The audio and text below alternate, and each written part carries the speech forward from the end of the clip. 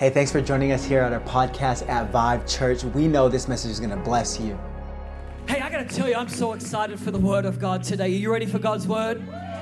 Are you hungry for the Word? How many people enjoyed the series we just finished? Did you get revelation from it? I trust you enjoyed it. At least it looked like you did. And we're starting a brand new series today that I am so excited about. I cannot tell you, I've been, even before we finished our last series, I was planning for this one, and so much revelation that God was giving me for this series. And I know you would be just as excited if you actually knew what the series was. But we've been kind of keeping it elusive. We've been holding it back, kind of keeping it close to our chest so we could, in a way, surprise you and unveil it today. And I'm going to do that in just a minute, because I'm so excited for what it's going to produce in you and in us as a church. But before I give you the series title, I want to go and give you some scripture. Can I do that? So why don't you grab your Bibles out while you stay standing. We're just going to stand for a little bit longer. All of our locations, grab your Bible out, grab your device.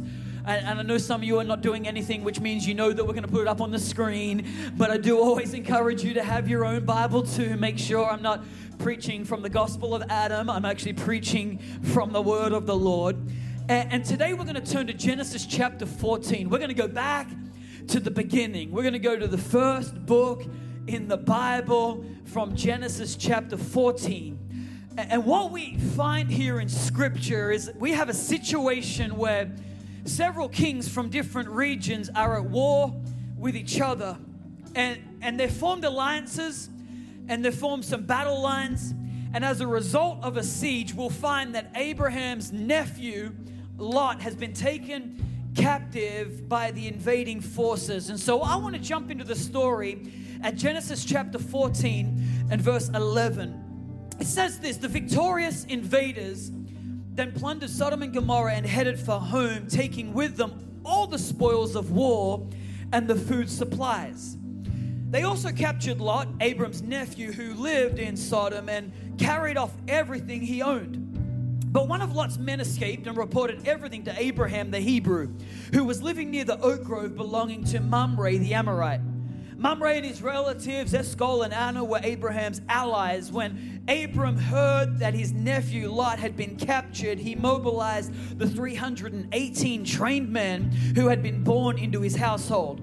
Then he pursued Kedorlaomer's army until he caught up with them at Dan. Verse 15. There he divided his men and attacked during the night. Kedorlaomer's army fled, but Abram chased them as far as Hobah, north of Damascus. Abram recovered all the goods that had been taken, and he brought back his nephew Lot with his possessions and all the women and other captives. Y'all, I was telling my daughter this story earlier this morning, and she said, "Dad, this would make a great movie right now." How many people know this is a fierce battle going on? Verse 17, it says, after Abram returned from his victory over Kedorlaomer and all his allies, the king of Sodom went out to meet him in the valley of Shavah. And Melchizedek, the king of Salem and a priest of God Most High, brought Abram some bread and wine. Melchizedek blessed Abram with this blessing: "Blessed be Abraham by God Most High, creator of heaven and earth, and blessed be God Most High, who has defeated your enemies for you." Then Abram gave Melchizedek a tenth of all the goods he had recovered. Today we're going to start a brand new series that I'm very excited about, simply entitled Limping Livestock. And it's a series that is going to be centered around the tithe. And I know you're excited. I know you just can't wait to get into it. I knew we had to keep it as a surprise, to keep the suspension and the anticipation, just like holding it for you. I can tell by your face that you're excited about this. But trust me, it is going to be a revelation-packed series where we dive into the Word of God and really unpack this truth around the tithe. What is the tithe? What does God have for us through the tithe? And I want to do that with a sermon I'm simply entitling The Meaning of the Tithe. Are you ready for God's Word? Are you happy to stay for a little bit? Amen. Well, as you get ready for God's Word, find 15 people around you real quick, give them a big bear hug and say, "I want to know the meaning. I want to know the meaning." Go for it. Come on, all our locations: San Francisco, San Jose, Oakland. Let's go right now, Palo Alto. Let's hug somebody, 15 people. Tell them, "I want to know the meaning the meaning of the tithe. Amen, amen, amen. I want to encourage you also from the beginning of this sermon to be as interactive as you possibly can. Given the sensitive nature of this subject, the more you interact, the less likely you'll feel like I'm preaching at you. And maybe you feel like I'm preaching to your neighbor, amen, over this series. So anytime you feel like it or don't feel like it, just say amen in faith and believe that God's going to speak right into your heart. Because anytime you speak on a sensitive subject like this, as a preacher, I know that I've got to prepare myself for less shouts and more silence. Simply because this is a subject that really hasn't been taught that well. It's a subject that really hasn't got a lot of limelight because it often hits a sensitive area in people's lives. In fact, anytime you talk about money and finances in church, there is often a little shudder that tends to kind of creep through people. And I'm making sure that it's not too cold in here in this service so that you can interact and that you can stay attentive, amen, and learn from the Word of God. And what I have found, though, is, and for good reason, people often feel somewhat hesitant around this subject because hardly ever has it been taught that well, to be honest with you. Often people aren't taught, or is anybody confident enough to actually talk on the subject. And for me, as your pastor, I never want to teach from a place of emotion around giving. I always want to teach giving as an act of devotion. And so that's why I'm confident to come from the truth of God's word, not my own wisdom. My whole goal today is simply to unpack God's word for you. I'm going to give you a whole lot of scripture around the tithe, a whole lot of what the Bible has to say so you can blame God, amen, and you can take it up with Him. I'm just His servant. And I decided a long time ago, Frederick, I decided that I don't care about what people think. I care about what God thinks. So if God tells me to teach something, I'm going to teach it with all conviction, knowing that because it comes from His word, and every single word in the Bible is true. Would you agree? So if it's in His word, we're going to preach it.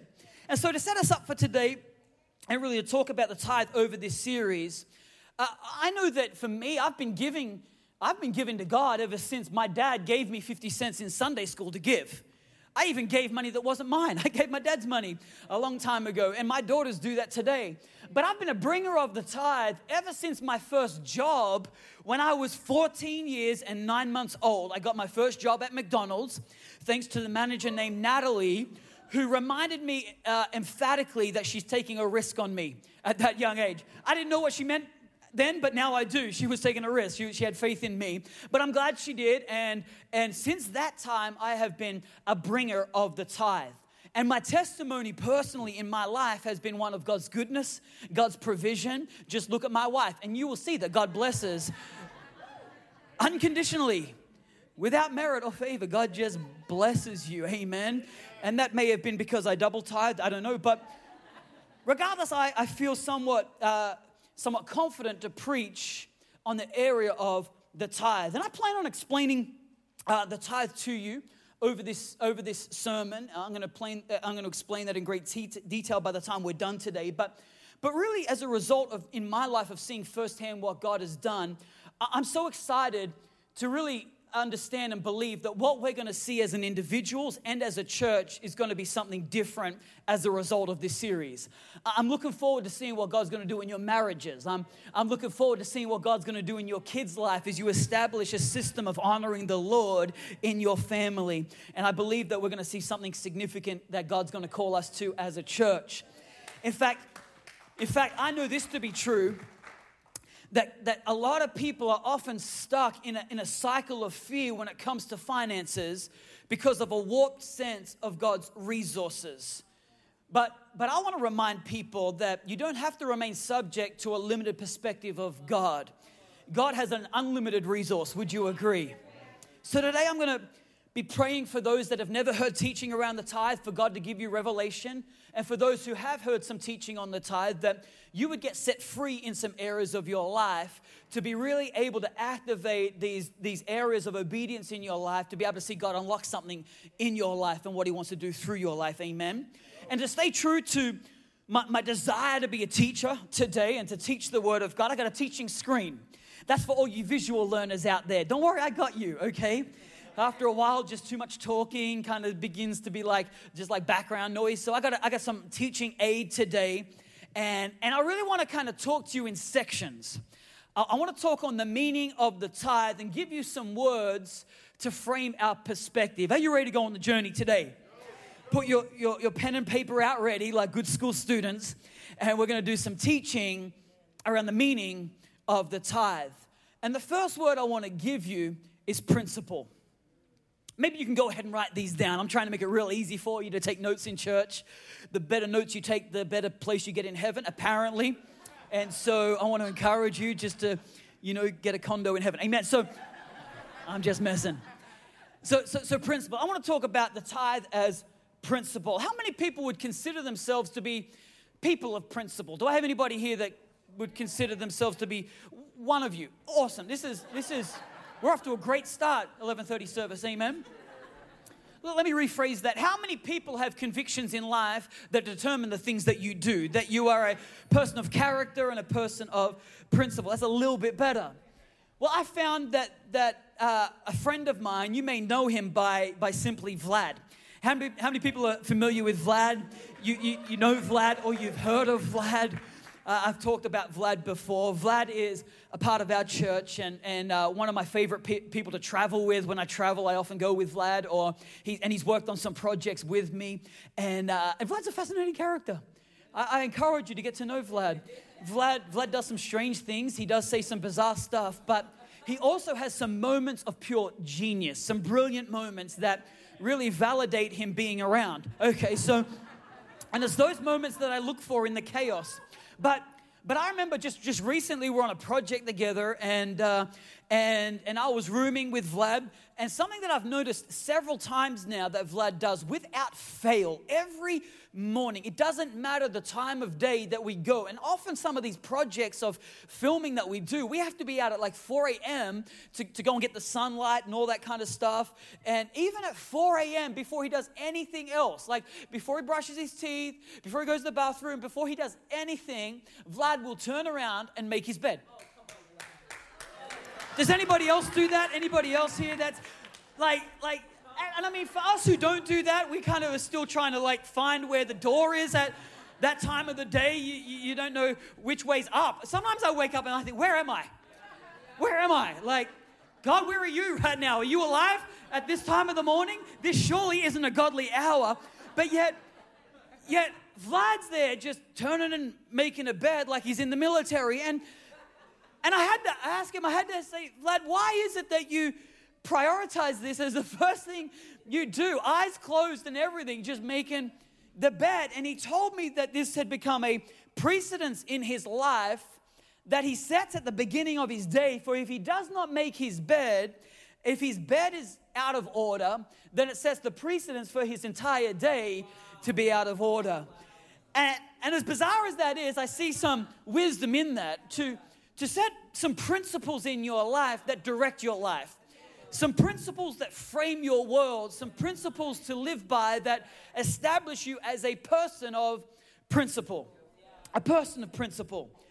And what I find here and what's fascinating to me is principle, the idea of a principle really is a fundamental truth that serves as the foundation for a system of belief or behavior. A fundamental truth, a foundational truth, setting the foundation right, making sure our foundation is solid, and that's what a principle is. And this is essentially what we see here in Genesis. At the beginning of the Bible, we see a story of Abraham before God changed his name to Abraham. In fact, he was Abram. And this passage that we just read in Genesis chapter 14 is the first ever recording of the tithe in the Bible. So I thought we'd go back to the origin. If we're going to establish a series on the tithe and we're going to get some good foundational theological teaching on the tithe, we need to see the origin of the tithe. Would you agree? Are you ready to go on a little bit of a historical journey in the Bible? Any Bible nerds here? Any Bible scholars or desiring to be? 4 of you. Man, this is going to be great. It's going to be a great Sunday, Pastor Luke. I feel like the church is with me. I feel like we're just ready to go. Go with me, church. Amen, amen. I know San Francisco's dialed in. They love the tithe. San Jose, man, they're good givers. But I want to really kind of dial us in as one church together as we kind of discover what God wants to speak to us about the tithe. And this story in Genesis chapter 14 has two characters in particular. We have Abram and Melchizedek. Abram is a man of God and not a military leader. But yet upon his region being attacked and his nephew being kidnapped, he mobilizes and just happens to have 318 trained men who were connected to his household, connected to his brothers and his relatives, 318 trained men that he mobilizes. And then we see something miraculous because he defeats the king. He defeats the enemy. We then see that upon his return, he is met by the king of Salem, who is also the high priest Melchizedek, who prayed a prayer of blessing over Abram. Check it out again. It says this, verse 19, Melchizedek blessed Abram with this blessing. Check it out. Blessed be Abram by God Most High, creator of heaven and earth. He kind of puts perspective around who God actually is. He created heaven and earth, the earth you walk on, the air you breathe, the water you drink. God created all that. What's in your lungs right now, keeping you alive. He pushed your heart to start it. All of that comes from God Most High. And then he says, and blessed be God Most High, who has defeated your enemies for you. Then Abram gave Melchizedek a tenth of all the goods he had recovered. What Melchizedek was doing is he was putting into perspective for Abram the fact that it was God who won the victory. It was God who defeated the enemy. It was in combination, sure. I mean, Abram had to go out with his sword, but don't get it twisted. It was by the hand of God that you had the miraculous victory against an armed king and an armed enemy. And as a response, what we see to this perspective and to this blessing, Abram does something unprecedented in Scripture before this moment. He takes a tenth of everything that they had collected, all the spoils of war. He takes a tenth of that and he gives it to Melchizedek. He honors the Lord by blessing him who he saw as greater.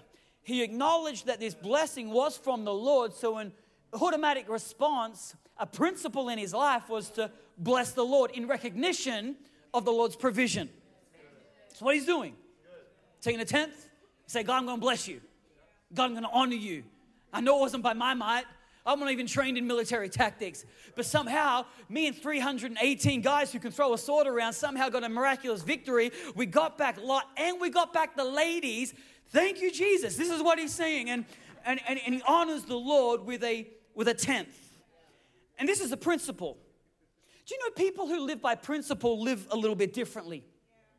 They live in such a way where they see everything that they have as coming from somewhere beyond themselves. People who don't live by principle, they live differently too. They hardly ever turn up on time. How many people know that? Anybody met somebody like that where they don't turn up on time, they turn up late, and their position is, well, you're just lucky to have me. That's the people who don't live by principle. People who don't live by principle also kind of live with a me-first mentality where they're driven by insecurity rather than integrity. In fact, we watched something funny the other day. We were on Facebook and we saw this clip from the Ellen show. And this thing was amazing. You know, Ellen's hilarious and yeah, she was like, it was like a public shaming, clip. Because she had this thing set up. It was a setup where she'd set up this table for all her guests that were coming onto her show with some of her own resources. Maybe you saw this clip where she had some of her product on there, Ellen hat, Ellen shirt, Ellen mug. And she had a sign set up on the table that simply said, one per person, strictly one per person. And then in true Ellen fashion, she set up a hidden camera.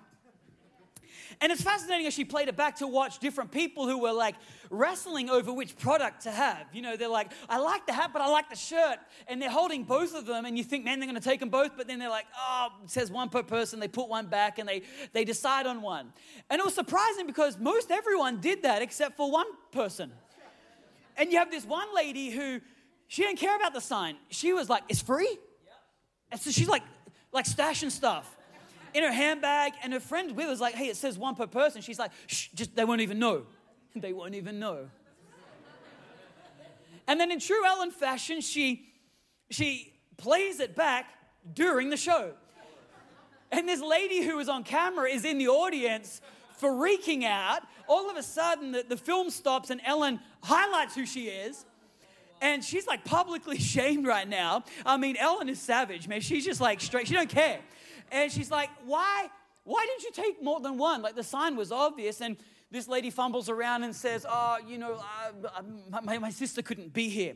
And Ellen just delivers this line. She says, yeah, a lot of sisters couldn't be here. Savage. I wonder how we would live if we really lived with an understanding of God's provision in our life. You thought I was going to say how would we live with a hidden camera on us, didn't you? That's what you thought.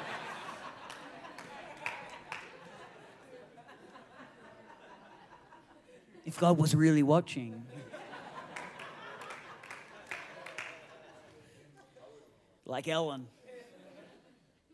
I like my daughter said this. This is just a little freebie. My daughter the other day, she was talking about how like Ellen always gives away stuff, right? And I don't care what your view of Ellen is. Okay, I don't care. She's funny. And she's like, her name is Ellen DeGeneres. It should be Ellen the Generous. And then we were like talking how she's been generous lately. They said, can I change my name to Zali the Generous? That's what she said straight up.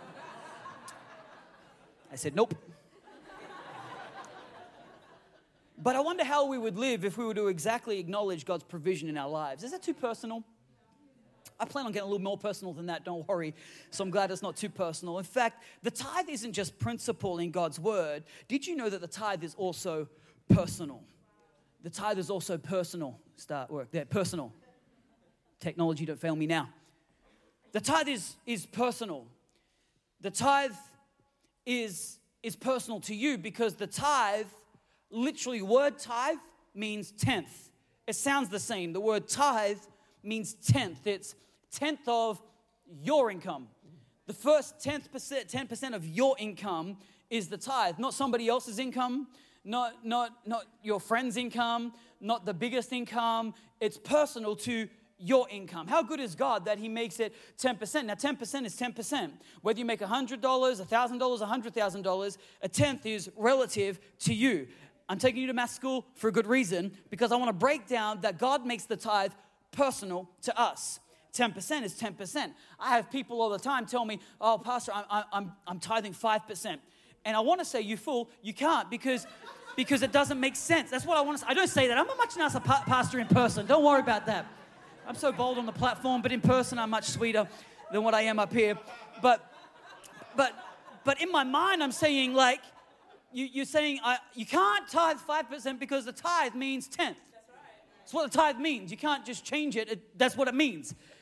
So you're giving 5% of your income, but you're not tithing. Amen. So the tithe means tenth. And there are so many passages in the Bible on the tithe that I plan on showing you over this series. So brace yourself. This series is going to be fun. This series is going to be creative. We've got a whole bunch of things we're doing over this series that are going to really, really kind of capture you and help you understand God's heart for the tithe. But when we're talking about the meaning of the tithe means tenth. It's straightforward. And while there are so many passages on the tithe in the Bible, one of my favorite and one of the best passages we have is from Malachi 3:10. How many people know this passage? You've probably heard it before. It says, bring all the tithes into the storehouse so there will be enough food in my temple. If you do, says the Lord of heaven's armies, I will open the window of heaven for you. I will pour out a blessing so great you won't have enough room to take it in. Try it. Put me to the test. How many people think that sounds pretty good? That God's like, I got so much blessings, just I'm waiting to pour out. I'm waiting to pour out blessings that you can't even imagine. I got blessings upon blessings. I got storerooms of blessings. I want to bust them open over your life, and I'm giving you a way to access it. Just bring the tithe. Bring the tithe. And I like this because this passage doesn't just tell us what the tithe is, 10%. It also tells us where the tithe goes. It says the storehouse. Another way to say storehouse is your house. Can I get some little appreciation for that rhyme? That took me a week to come up with that one. It's easy to remember the storehouse is your house, the place where you're challenged, the place where you're fed, the place where you're stretched, the place where the word of God comes right into your lap each and every week. That is the storehouse that God talks about. Now, if this is not your church, then this is not your storehouse. If you don't go to this church, if you're visiting and you're thinking, why did I visit on Tithe Sunday? Blame your friend, okay? But we trick them too. But if this is not your house, take this teaching and apply it in your church, okay? If you don't go to this church, don't tithe to this church because this is not your storehouse. Tithe in the place where you belong. We also don't take our tithe and give our tithe to World Vision. We don't give our tithe to charities. We don't give our tithe to your daddy's church. As good as it is to support those things, and as Christians, we should be supporters. In fact, as believers and followers of Jesus, we should be the most generous supporters of charities and causes that this world has ever seen. But it doesn't come out of what belongs to the Lord. That's God's. That's God's tithe. He said, give me the first. Give me the first tenth. And in fact, I would love to talk about the tithe in greater detail because, in fact, you know what? I've had people even tell me, the reason I don't give to the church is because I don't trust the church. I've been hurt by the church.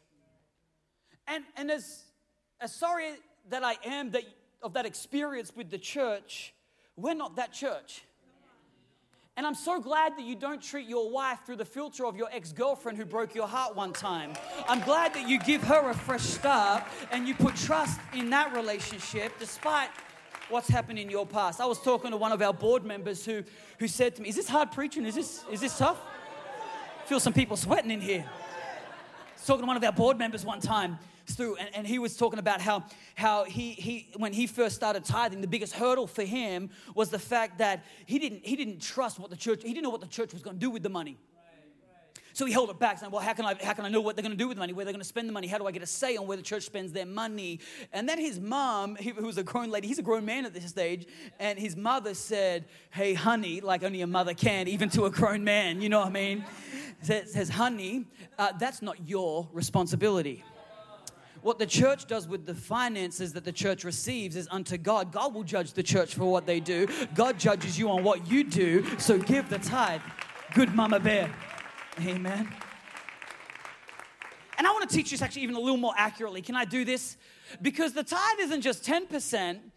The Bible makes it very clear that the tithe is the first 10%. It's the first. What's the first mean? Well, I don't know how easy I can make this sound, but the first thing that comes out of your paycheck from what comes in is the first. I know I'm doing deep teaching here. I mean, you go to like 4 years of seminary for this stuff. It's the first. Why is it the first? Now that's a better question. Why is it the first? Well, what we see in history, and we see from the foundation, from the starting point, from the origin of the tithe, it was a matter of principle for Abram. Abram was acknowledging God's provision, God's victorious breakthrough in his life, and so out of principle, he honors the Lord with 1/10 of his income. And from that moment, he establishes for all time the principle of the tithe. After that, we see that what was principle for Abram, under Moses, under the law of Moses, it became ritual. Go with me. I'm going to give you some big words, but it's going to help your perspective. Because I get a lot of people that tell me, oh, the tithe is Old Testament teaching. I get people tell me that the tithe is law teaching. Well, let me correct some bad teaching that you got on the internet by some guy who's writing from his mum's basement, who doesn't have a job and who's bitter at the church. Let me teach you some correct, that it didn't start with the law, it started with principle from Abraham. Abram acknowledging God's provision. But when it did get to the law of Moses, what was principle became ritual. It became a requirement of the law to honor God because it was no longer personal for the people. In fact, the people of God, the Israelites, had a bad memory. They had a very good forgettery. We know this about God's people because, in fact, anytime God instructed God's people to do anything, he always says, oh, and don't forget the Lord. He says, remember all his ways, because they constantly forgot what God would do. They would constantly forget that he brought them out of captivity and set them on a new plan and a promise and took them into the land flowing with milk and honey. They would forget and they would complain all the time. And so what God would do and what he did was not personal to them. So under the law, it had to become a ritual. A ritual. Now, true to law living, what was required became bare minimum. Now, if something's required, all right, you don't pay admission to a theme park and feel like, you know what?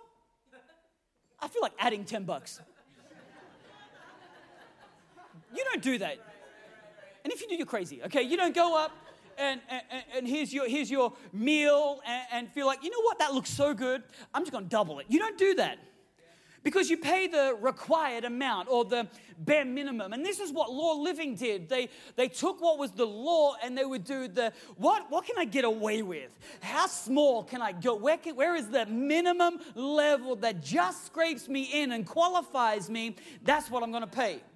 So what Moses does, knowing that this is how the people would live, in Deuteronomy, he had to put some articulation around what qualified the tithe, what qualified an offering that was acceptable to the Lord. And what we see in Deuteronomy is that he articulates in Deuteronomy 15 that the offering had to be the first. It had to be the firstborn or the first fruits from any harvest. And any increase that you got, you had to honor the first increase, the first fruits or the firstborn had to be honored, had to be sacrificed to the Lord.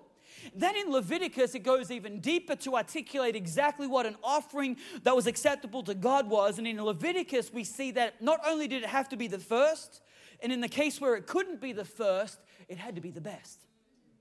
It had to be the spotless lamb. It had to be the unblemished animal sacrifice. Let me show you. I told you I was going to give you some scripture. In Leviticus chapter 22, verse 17, it says, and the Lord said to Moses, give Aaron and his sons and all the Israelites these instructions, which apply to both native Israelites and to foreigners living among you. Amen. Amen. That's all of us, okay? He says, if you present a gift as a burnt offering to the Lord, whether it is to fulfill a vow or as a voluntary free will offering, you will be accepted only if your offering is a male animal with no defects, okay?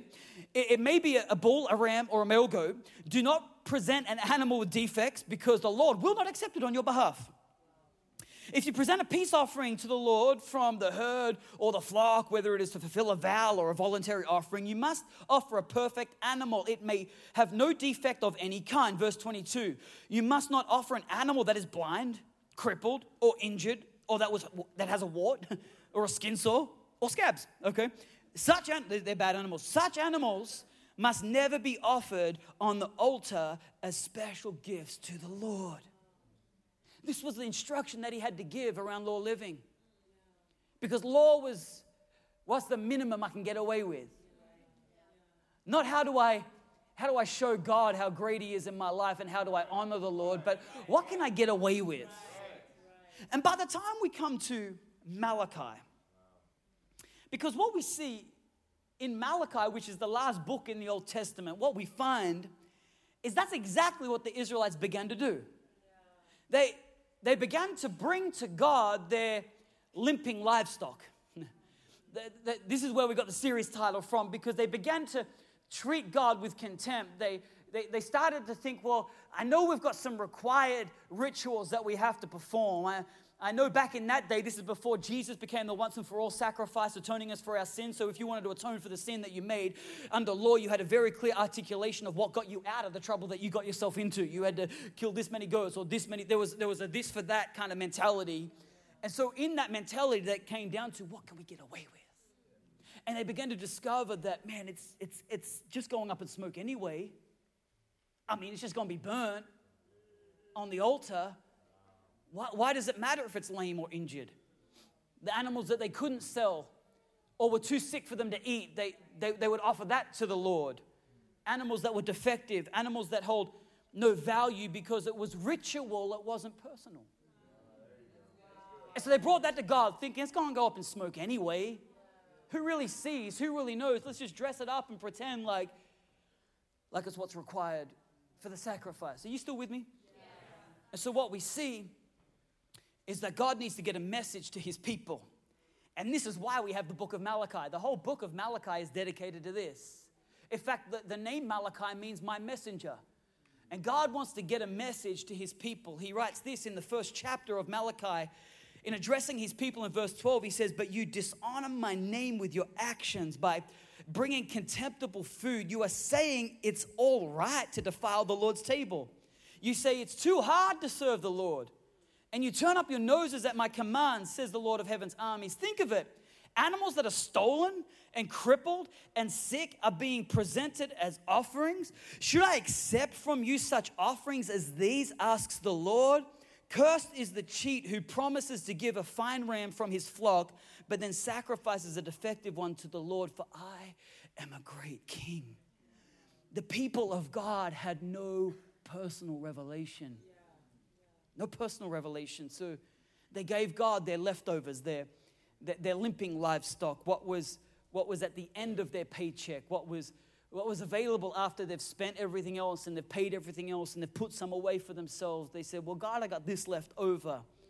And maybe you're thinking this is not a relevant topic for today.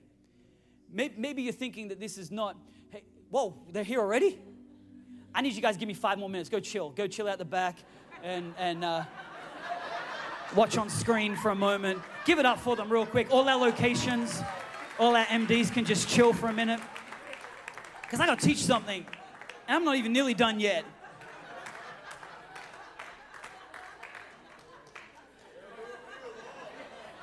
I'm teaching good stuff here. I don't want to have the magic music come in just yet. Don't need that Holy Spirit keys just yet. What was I saying? That's right. You might even be thinking, because I don't want this to be an emotion. That's why I want to shut that down, because I don't want emotion with this. I want to bring the truth of God's word. And so what we have is this understanding, well, surely this isn't a relevant topic today, but I want to tell you that this is just some stats. You can take it or leave it. You can handle it however you can. But the stats are that only 8% of people that call Vive Church their church tithe. 8%. So this is a very relevant topic for us to unpack. If we want to move into a zone where we live by faith and we walk into what God has for us, we need to get some fundamental truths right in our house first. Amen. And so what we've got is this understanding that the tithe has to be first. The tithe isn't at the end of the month. The tithe doesn't come to God after you, because we could ask, well, what's a limping livestock in my life? Well, it's the last thing at the end of the flock, the thing that you have left over. It's after you've paid the mortgage, you've paid the insurance, you've paid the tuition, you've even paid tax to the government who is not your provider. Even after all that, then we calculate, God, what's left? Are you happy with it? God says, I ain't happy. I ain't happy because I want the first. I want you to recognize where your provision comes from. I want you to recognize that I am the Lord your God who loves you, and the very breath in your lung and the skill of your hands that you have to earn the money that you make, it comes from me. So would you honor the one who gave you the skill in the first place? 10th, the first 10th. It's personal. It's personal. It's personal. You know, I've even spoken to people who have told me, Pastor, I'm just trying to be conversational because I have conversations around the tithe all the time. And I've had people say, but Pastor, surely you're not the kind of person that would promote us neglecting our responsibilities, because I got debts. I got student loans. Holler at me. I got student loans and I got credit card debts. And surely they say, surely you wouldn't be advocating us neglecting our responsibilities. And by all means, no, I'm not advocating you neglect your responsibilities. You got yourself in that mess. You got to get yourself out. Amen. It was your dumb decision. Amen. Anyway, just preach truth, God's word. But what I am promoting is, while you honor the debts that you have, it also will require some sacrifice to honor the Lord. So while I'm not saying neglect your debts, I am saying change your lifestyle just a little bit, or maybe dramatically, so that you can still honor the Lord and pay your responsibilities. Amen. I'm glad that one person's standing and shouting and believing in God's word. Amen. Everyone else is golf clapping. But it's going to require some sacrifice. That's why it's called sacrifice. If it wasn't hard, it wouldn't be called sacrifice. But sacrifice costs us something. In fact, this is what the people said in Malachi. We just read it. They said, you say it's too hard to serve the Lord, and you turn up your noses at my command, says the Lord. In my experience, fear is the major reason why people don't tithe. The fear of not having enough, the fear around how will I pay my debts, how will I pay my bills, how will I provide. That's a real fear. It's a real and true fear, knowing I've got limited income. I know how much it costs to live. I'm not coming from some other part of the planet or the country where it's very cheap to live. I know where you live. I live here too. But the truth of God's word is still the truth, that God can provide, but fear holds us back. I don't want my finances to live out of a fear place. I don't want fear to determine my finances. I want faith to fulfill my finances. In fact, maybe there's another piece of the tithe that we're missing, which is peaceful. In fact, in Hebrews, let me show you how the tithe brings peace into our life, because Hebrews 7, the writer of Hebrews actually is reminding us of Melchizedek. This is in the New Testament, by the way. All right? Just all the Old Testament haters. Because I like the whole Bible, and the whole Bible has truth. Amen? The whole Bible is relevant. Hebrews chapter 7 says, this Melchizedek, talking about Melchizedek, was king of Salem and priest of God Most High. He met Abraham returning from the defeat of the kings and blessed him, and Abraham gave him a tenth of everything. Yep, we got that. Writer of Hebrews, we saw that in Genesis. But check out what he says this. He goes to articulate in deeper detail. First, his name, Melchizedek, means king of righteousness. Then also king of Salem means king of peace. Let's unpack that for a moment real quick, because in fact what we find is that the very thing that Abraham was honoring was the king of peace. He was inviting, when he came and honored the Lord, he was actually inviting peace into his life. In fact, we read in verse 3, without father or mother, without genealogy, without beginning or days of end of life, like the Son of God, he remains a priest forever. Melchizedek was a type and foreshadow of Christ. And in the Bible, Jesus has been given many names. Jesus is given the name, the lily of the valley, the shadow of the Lamb. He's been given the bright and morning star, the wonderful counselor, mighty God, everlasting Father, and Prince of Peace. So let's process this correctly for a moment, that when we're fearful about the tithe and what that will look like in our life, do you not think that when you bring your finances under the lordship of the Prince of Peace, that peace will surely not reign over every area of deficit or need that you may have? The Prince of Peace, peace that surpasses all understanding, peace in our relationships, peace in every area of our life. And so what I know that fear holds us back, and the fears that we feel around finances are real fears. There's real tension. Real relationship struggles come out of financial fears. But you know what I love the Bible does? The Bible actually gives us a formula for overcoming fear. How many people would like to know that formula? How many people think that this formula might be helpful the next time you find yourself anxious about the future and worrying about finances? Well, check it out in Philippians. I got to hustle, but I got to preach some good stuff before I'm done. Because in Philippians chapter 4, verse 6, this is going to help people this week. This is going to help you in the way you process anxiety in your life. Because Paul writes this. He says, don't worry about anything. Instead, pray about everything. Well, that's okay for you to say, Paul, but you don't know how many kids I got and how expensive girls are these days. You don't know. Don't worry about anything. Way to go, Paul. Thanks, Paul. But then he says this. He says, tell God what you need and thank him for all he has done. Then you will experience God's peace, which exceeds anything we can understand. His peace will guard your hearts and minds as you live in Christ Jesus. He says it's simple. He says, instead of worrying about it, creating a pit and a prison within yourself around the area of finances, he says, let it out and communicate it to God. Paul says, tell God what you need. Another passage of scripture says, make your requests known to God. Another passage of scripture says, you have not because you've asked not. So we need to make it clear to God, get out of us what's troubling us. He says, step 1, tell God what you need. Step 2, thank him for what he's done. In other words, he's like, after you've told God all your needs, and all your great worries that God for somehow didn't know, but you needed to inform him. After you've done that, he says, look back over your life and begin to remind yourself of exactly how God got you this far. That surely he provided for you when you had nothing to your name. Surely he will provide even now when you have a little something and a limited supply. Surely. Don't make me come down off this stage 2 Sundays in a row, amen. I'll do it.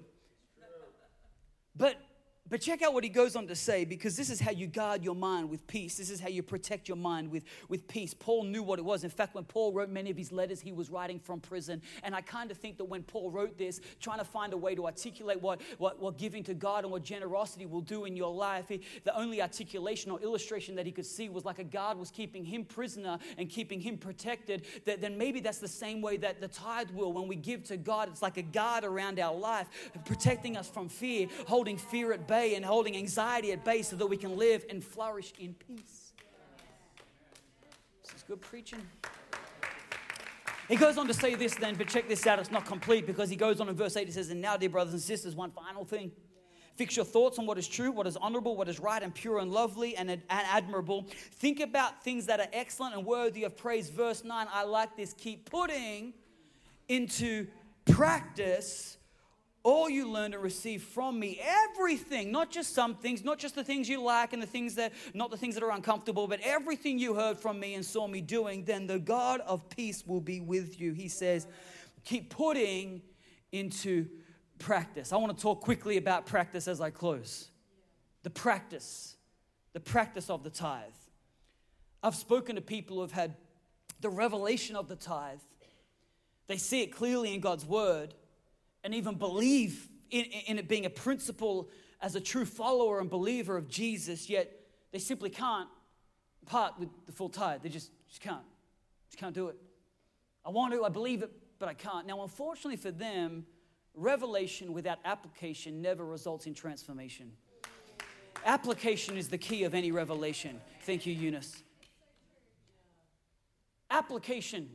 Revelation's one thing. Revelation's a great point. Illumination. God will illuminate His word through His Spirit and bring you into a place of revelation, so that on the other side of revelation and God revealing the way He wants you to live and the way He's called you to live, the way that He wants you to operate as a follower of Him, He still gives you free will to apply His word. God will not force anything upon you. Applications in your life. Amen. It's gone real quiet in here. I don't know why. And did you know it can't stay at principle? It can't stay at principle. What's principle has to become practice. In fact, we even see this for Abraham. It didn't stay. Yeah, you can come on out because I can close them. I won't close without you here. And what we know is that Abraham, it didn't stay at principle. Because we know that Abraham honored the Lord with the first tenth of his reward and what he gathered, and he honored God out of principle. But it didn't stay at principle, because whilst we see that interaction in Genesis 14, in Genesis 28:18, we find that Jacob, Abraham's grandson, has a similar habit in his life. A habit that has now passed down through the generations. A practice that has been passed on from Abraham to Isaac to Jacob. And then we find Jacob at this situation in verse 18 of chapter 28. It says, the next morning Jacob got up very early. He took the stone he had rested his head against and he set it upright as a memorial pillar. Then he poured olive oil over it.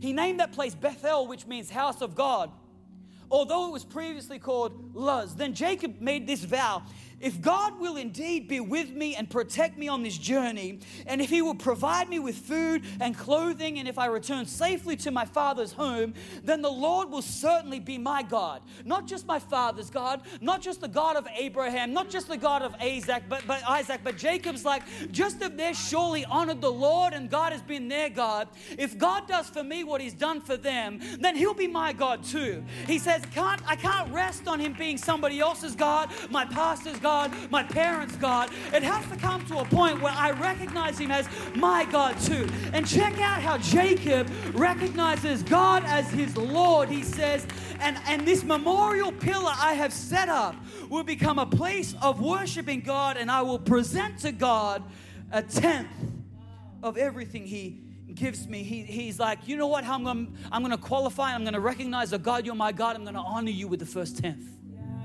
I'm going to tithe.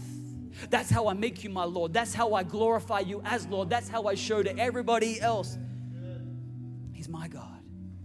Had he stayed at principle, Abram, we would have never seen that Jacob would have honored God this way. But it became practice in their household. and what they established through the generations. It had to become practice. It had to become practice. It had to become practice. And this is the kind of practice that Paul is talking about in Philippians. Not just the repetitive practice, but this word practice that he uses has two meanings. It's the same as to repeat and do over, but it also is the same practice as what it means to stretch. What do I mean? Well, sometimes you don't just practice to do the same thing. You practice to get better. How many people know that? That's why you train. And our daughters are great singers, but one of our daughters, Zali, I mean, she's got pipes. She is amazing. She can sing, and we love it when she sings, and she sings so beautifully, but then she kind of just sticks to the songs that she's good with, you know, and she sings them over and over and over. And the other day, Kira, I don't know if you did this, honey, to stretch her or just to get the broken record over in our house, but she said, hey, I want to give you a song, and I don't know the name is Ariana Grande, what's it? Yep, Grande Latte, that's her. She said, try this song. And it's high, man. Like she was singing high. And so Zali's trying to stretch and she's trying, and it sounded terrible. But you know how happy I am when I walk past her bedroom and it sounds terrible. I'm so much more happy when it sounds terrible than when it just sounds melodic, because when it sounds melodic, I know she's staying comfortable. But she's never going to grow in the place of comfort. She's only going to grow in the place of stretch. And her stretching is going to take her to a whole new range. This is what Paul says. Put it into practice. Put it into practice. Stand to your feet. Stand to your feet. Help me close. Help me land this plane. Amen. Because what we see in Genesis, and I want to say this as I close, what we see in Genesis 14 is Abraham, he's in this place of principle, and what we've been looking at is the meaning of the tithe. That's what we've been looking at. And what we see in Genesis 14 is Abraham honoring the Lord with the tithe. He comes off battle, he recognized that God brought the provision, it was God that won the victory, so he takes 10th of what he got and he gave it to God. That is the meaning of the tithe. That's the end of chapter 14.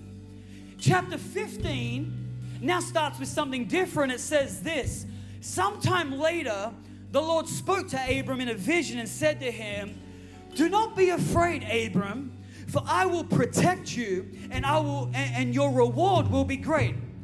But Abram replied, O sovereign Lord, what good is all your blessings when I don't even have a son?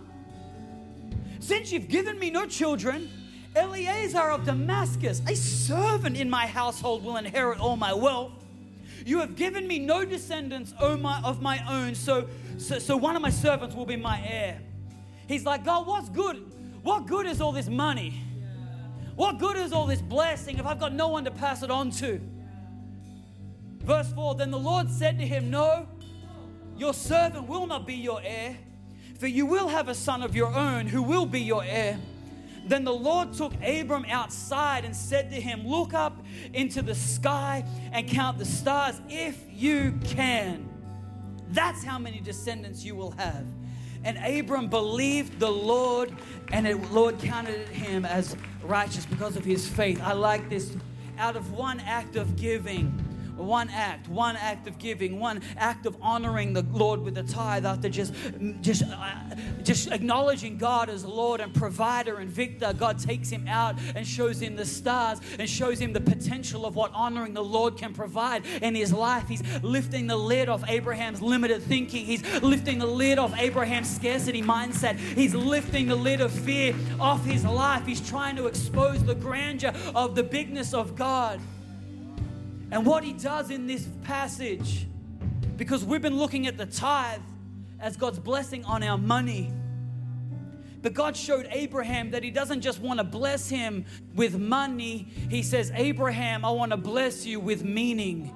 I want to put something in you that money can't buy. As you honor me, it's not just money that's going to be your reward. It's even greater than finances. Finances are temporal. Finances are here today, gone tomorrow. Finances are not what we're building our lives on. God says, I want to open up the idea of meaning in your life. I want to connect you to the purpose. I want to connect you to the plan. I wonder wonder if our tithe has more to do with meaning than it does with money. But it just starts with money. And as we bring to God the first of the money, then God says, watch as I reveal the meaning that surrounds the tithe. I put things in perspective. I show you how I will provide. I rain blessings upon you. God says, I got blessings in heaven that you ain't even ready for. I got windows I want to open over your life. If you would just come to me and honor me, watch as I will bless every area of your life.